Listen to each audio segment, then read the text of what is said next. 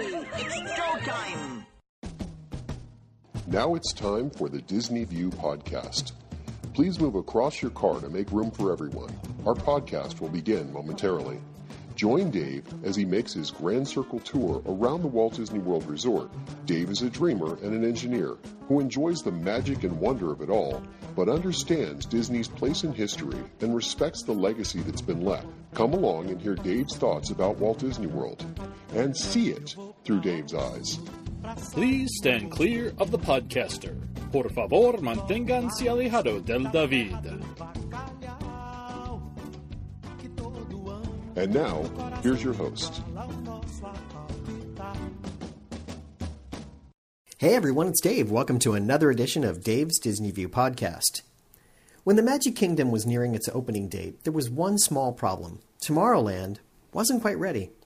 On October 1st, 1971, only two things were ready to go, the Skyway to Fantasyland and the Grand Prix, with both being more or less copies of the Disneyland counterparts. And the funny thing about the Skyway is that it was actually taking people out of Tomorrowland and moving them to Fantasyland. So kind of an interesting little twist there that it wasn't really an attraction to stay in Tomorrowland.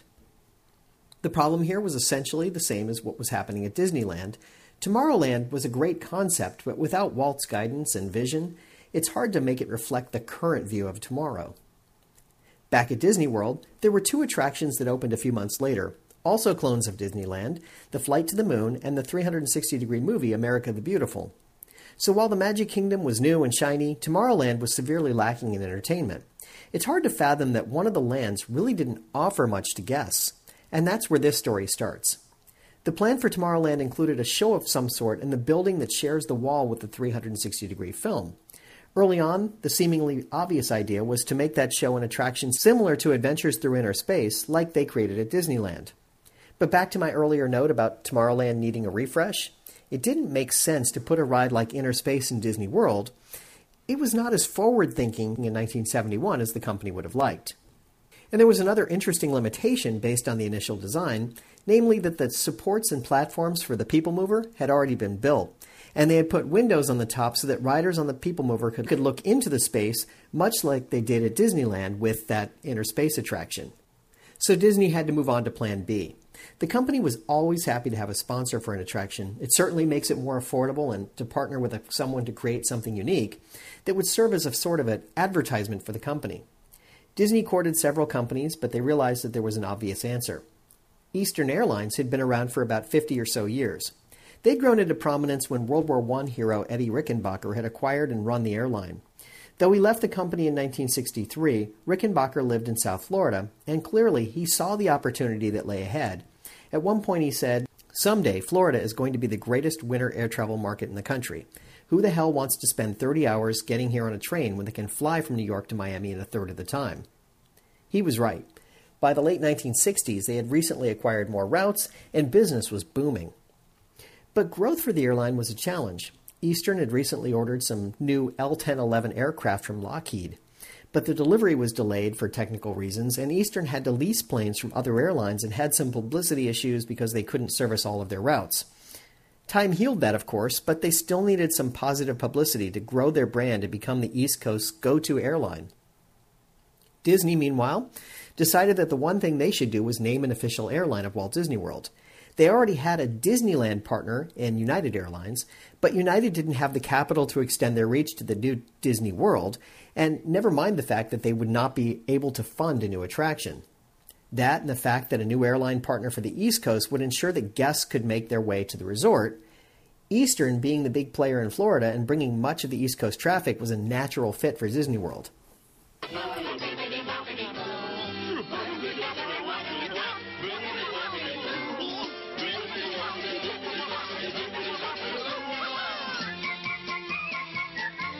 You can take your family to a place where dreams are born. Walt Disney World on Eastern, the airline with more flights from more cities to Walt Disney World than any other airline. A dream is a wish your heart makes. There's only one official airline at Walt Disney World, and that's Eastern, the airline that's working harder for your dollar.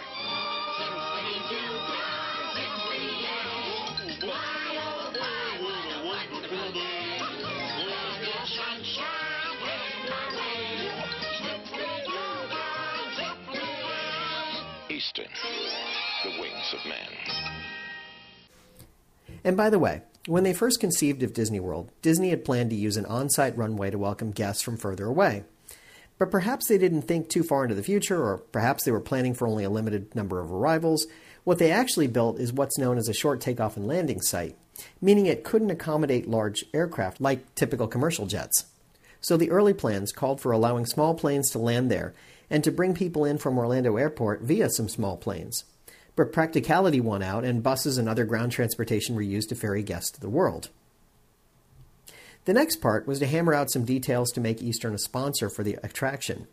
Eastern agreed to put up about $10 million for the relationship agreement and to include a new ride in the empty 30,000 square foot space that existed in Tomorrowland, right next to the 360-degree theater. Now, as you may recall, Disney used the ticket system for rides and shows. If you buy an A ticket for a dime, you can ride the Main Street Trolley.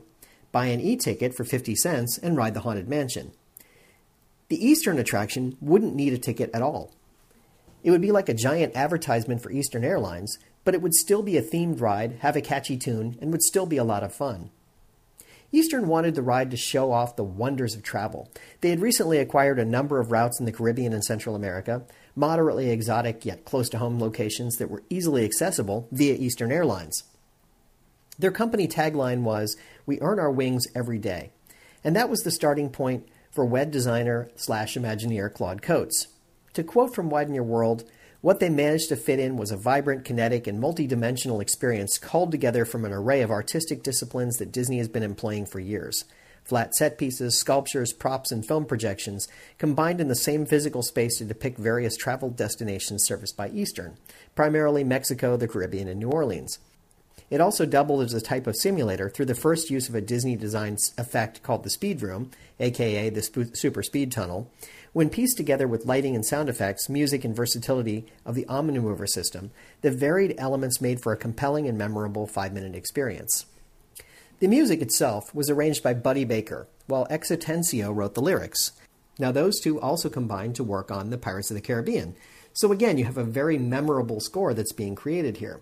The attraction pulls its name from Eastern's slogan and was known as If You Had Wings, with the song following the same theme.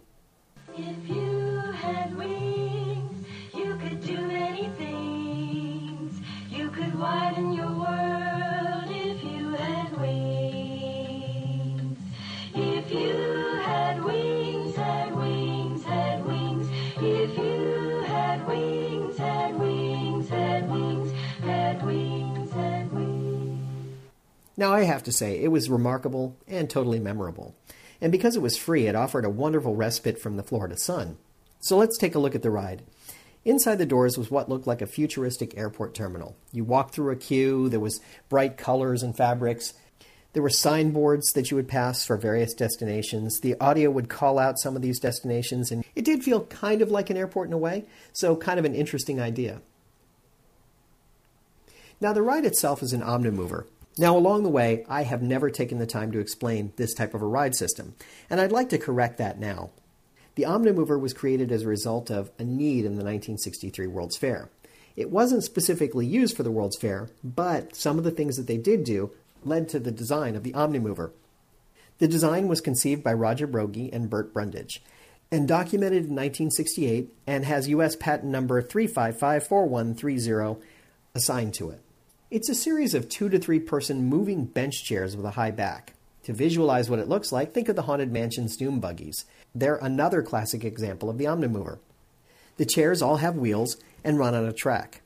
There are a series of these chairs connected together using a chain, and they're pulled along the track by motors at various intervals along the track.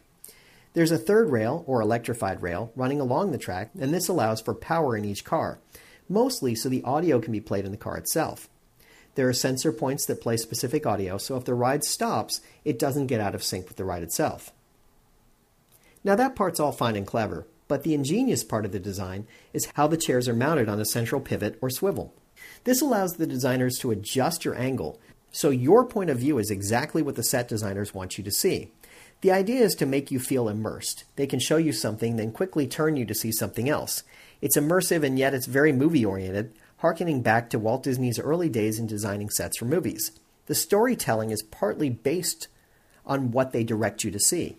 Now, as I said, the Omnimover was created in the 1960s, so the method for swiveling the chairs is very low tech. Basically, there's a metal bar under the seat. When they want to change your view, the track turns and there's a post on the bottom of the track. The bar hits this post and it causes the chair to turn. You may have noticed that there are places where the Omnimover makes several small turns. For example, in the Haunted Mansion, there's a sequence heading into and around Madame Leota. The car turns a bit, then turns a bit more, then turns more. That's because the car has to hit each post to turn a bit. It's so smart and yet so simple. Disney has used it with a few minor variations on it over the years in many of their attractions. They do have some other types of ride vehicles, but these have proven to be exceptionally reliable over the years. You think about how much downtime some of these attractions have, and it's very small. Now, by the way, the speed ramp next to the load area is a very clever invention as well. A moving belt that travels at the same speed as the chair makes it pretty straightforward to load and unload. They tell you that you're going to be stepping off onto a moving ramp, but it's moving at the same speed, so all you have to do is just stand there and you're next to the car and you can get in. How very, very clever. Now, in the If You Had Wings attraction, there were 102 of these seats connected up. You'd go through the gate and start on your adventure. If You Had Wings ran in the same direction that Buzz Lightyear does today, heading off to your right as you enter the building. You'd enter a giant globe and be off on a trip to exotic locales. In the first scene, projections of animated silhouettes of seagulls and airplanes that seemed to merge together would sweep past you on the walls, suggesting flight. You would then pass through a series of colorful theater-like sets with embedded small screens, looping rear-projected short film scenes which showcase various Eastern destinations and appealed to potential tourists with straw hat markets, fishermen, limbo dancers, steel drum bands, and a whole lot more. Most of the scenes had their own special sound effects which added and augmented the visual. Of course, the Omnimover would swivel to direct your field of view to each of these scenes. Now, amazingly, 38 16mm projectors were used in the attraction. On the downside, you could hear them humming as the film loops ran. But the music also played, and its catchy tunes stuck with you and kind of overrode that humming sound. The locales you saw were Mexico, Bermuda, Puerto Rico, the Bahamas, where a tropically attired traffic cop blew a whistle to direct a flock of flamingos in one direction, pedestrians and vehicles in the other. Jamaica, where the ride's only 35mm projector showed a pod of bathing suit-clad young people clambering up the rocks at Dunn's River Falls. Trinidad, and New Orleans, where shadows of blowing jasmine flickered on the wall. All of these were destinations that Eastern Airlines offered. In order, you would see an Aztec pyramid, the Cliff Divers, the Stone Dragon, Modern Mexico, the Dancers and Band, a cruise ship, a straw market, the Limbo, the Treasure Hunt, the Caribbean, San Juan, Bahamas, and Margaritas. Then you would move into the Speed Tunnel and the Mirror Room, which I'll talk about in just a moment. Now, next up after you finished your adventure looking around was that you went into something called the Speed Room, a ridiculously simple effect that was oh so fun. It was basically a curved tunnel that extended about 100 feet as your car moved along. Along the curved interior, the designers projected snippets of first-person movies of an airplane taking off, water skis, motorcycles, airboats, racing in a dune buggy across the desert, water skiing on a busy lake, and flying down a forest path in the engine of a speeding train. Now, personally, I always hoped that I would get to be on the plane taking off, and sometimes when I didn't get that, I'd line up and ride again, just hoping to get it. The clips were projected on the walls by a 70mm projector, with a special lens that allowed the images to be displayed with minimal distortion. Now, this is the 1960s and early 1970s, so there was some distortion. It wasn't perfect, but it was a pretty good effect. And to the passengers, because of the oval shape, the screen encompassed your entire peripheral vision, so it seemed like a cool effect. You were very immersed in the moment. Your ride vehicle reclined in the speed room, and a breeze was blown onto you by some fans off to the sides. The wraparound images in combination with the motion and reclining angle of the vehicle and a blast of air, arguably, constituted an early attempt at virtual reality. The speed room was followed by the mirror room, which was box-shaped and covered with mirrors. Here there were 70mm projections of snow-capped mountains and other places like that were reflected in the mirrors. The idea was to make you feel like you were flying, so the scenes were shot from an ascending angle, again with fans to add to the illusion. After that, riders descended by putting the chairs back into an upright position, and a voice told us, "You do have wings. You can do all these things. You can widen your world, Eastern, the wings of man." Interestingly, The voice for the first few years was Orson Welles. Yes, that Orson Welles who did War of the Worlds. Orson Welles was also the spokesman for Eastern Airlines in their advertising campaign at the time. Later, he was replaced by Pete Renaday. In this version, it ended with a slightly different slogan, Eastern, we'll be your wings. And then again, you would see the seagulls and airplanes merging together, and you would reach the end of the ride. And here you would disembark, not into a gift shop, but rather into an Eastern Airlines reservation desk. Agents stood ready to assist you with travel arrangements. Now let's take a listen to the actual ride audio.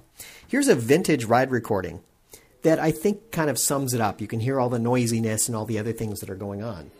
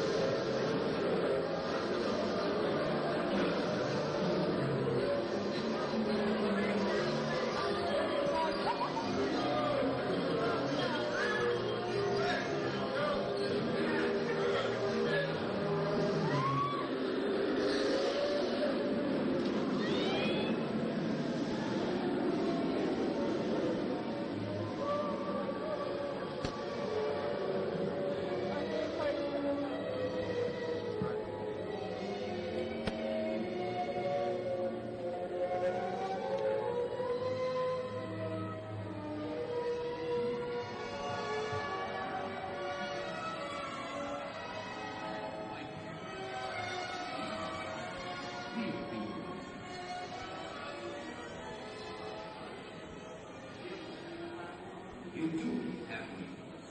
You can do all these things. light your world. Eastern, we will be your witness.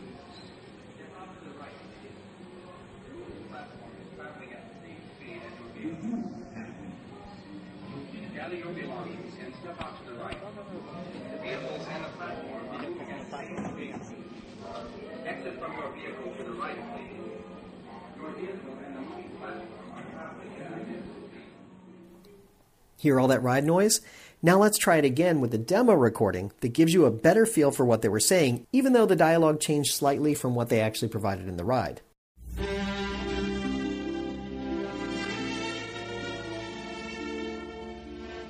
Attention, please. Eastern Airlines Flight 72, your Fiesta flight to Mexico and the ancient pyramids, now departing at Gate 19. Attention, please. Eastern Airlines Flight 19, your holiday cruise to the emerald beauty of a Puerto Rican rainforest, now ready for departure.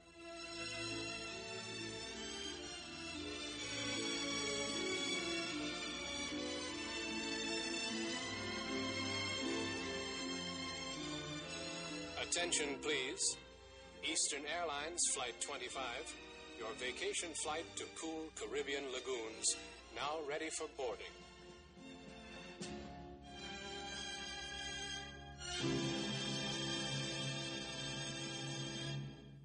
If you had wings, you could do many things. You could widen your world if you had wings. If you had wings, had wings, had wings. If you had wings, had wings, had wings, had wings, had wings. You could fly to a plaza where the people play at a Mexican fiesta in that land of Ole. If you had wings, if you had wings, if you had wings, had wings, had wings, had wings, had you could fly to Bermuda like a flying fish, have a ball on a cruise ship, or catch fish if you wish. If you had wings, if you had wings, if you had wings, had wings, had wings, had wings. You won't buy a sombrero made of real fine straw, or how about a nice handbag for your pretty mama? You can have cheap, you can have cheap, you can have cheap, have cheap, have cheap, have cheap, have cheap. You could follow a trade wind down to old San Juan and explore an old fortress before traveling on. If you had wings, if you had wings, if you had wings, had wings, had wings, had wings, had wings, had wings.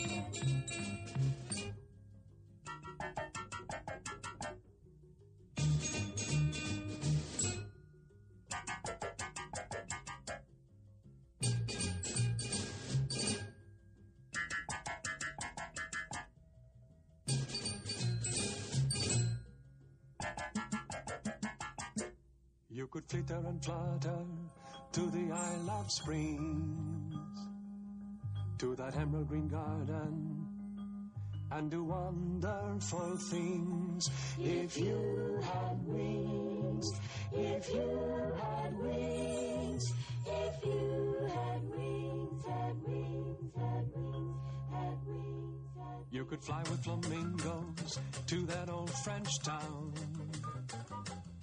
go on regal New Orleans, wears a carnival crown. If you had wings, if you had wings, if you had wings, had wings, had wings, had wings, had wings.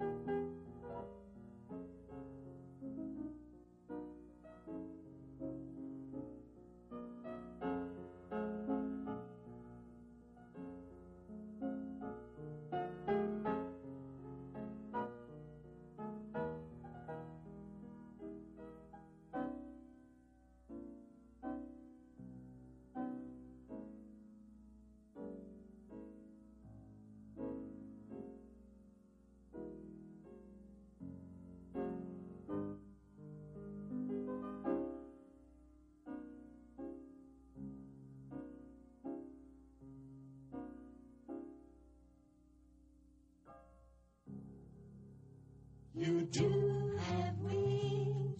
You can do all these things. You can widen your world, for you have wings. For you have wings, have wings, have wings. For you have wings, have wings, have wings, have wings, have wings. Now, the People Mover opened a couple of years later, and because of the layout of the ride, you got a view into the attraction that was clever. You saw parts of scenes, and it made you want to check it out. Now, even though the People Mover was originally designed to look into inner space, Claude Coates did a masterful job of looking at where the windows were to make sure that your view from the People Mover wasn't of the back of some projector and didn't really make sense. He tried to make sure that you could actually see something that was meaningful and might actually encourage you to want to go on the ride. The ride itself opened to the public on June 5th, 1972. Eastern Airlines and Walt Disney Productions formally unveiled the attraction during a dedication ceremony the following month on July 2nd. And that brought the total number of attractions in Tomorrowland to 5 within 6 months of park opening.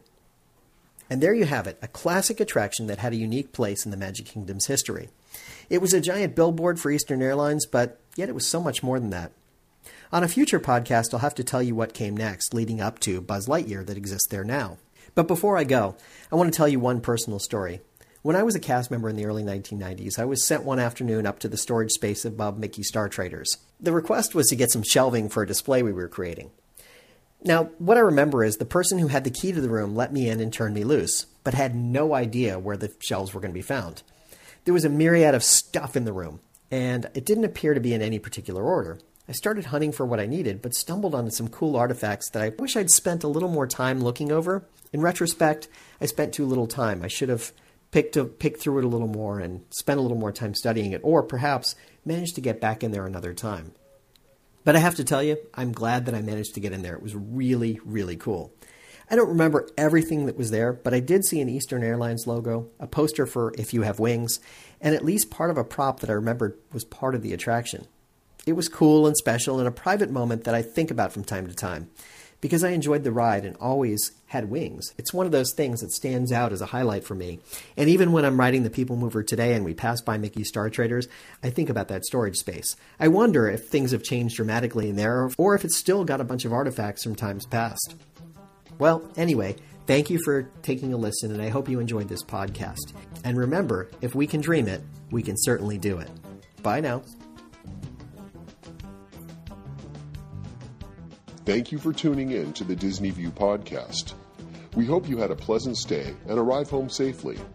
Please remain seated until your ride vehicle stops completely. Then, gather your personal belongings and step out onto the moving platform. And yes, I know it went by so quickly, but don't worry. One of the nice things about traveling on this podcast is that the journey is just beginning. Show notes are available on DisneyWorldPodcast.net. While there, please check out some of our affiliates. You'll also find links to Dave's iPhone and iPad apps. There's an app for pin trading, one for finding hidden Mickeys, and an app for finding and tracking pressed pennies around the Walt Disney World Resort. And you never know just what Dave is working on next. If you have questions, feel free to drop Dave an email at davesdisneyview@gmail.com. Original music you're hearing in this podcast is Oslo Doom by Gilberto Gil. Of course, this is a fan podcast and in no way affiliated with the Walt Disney Company.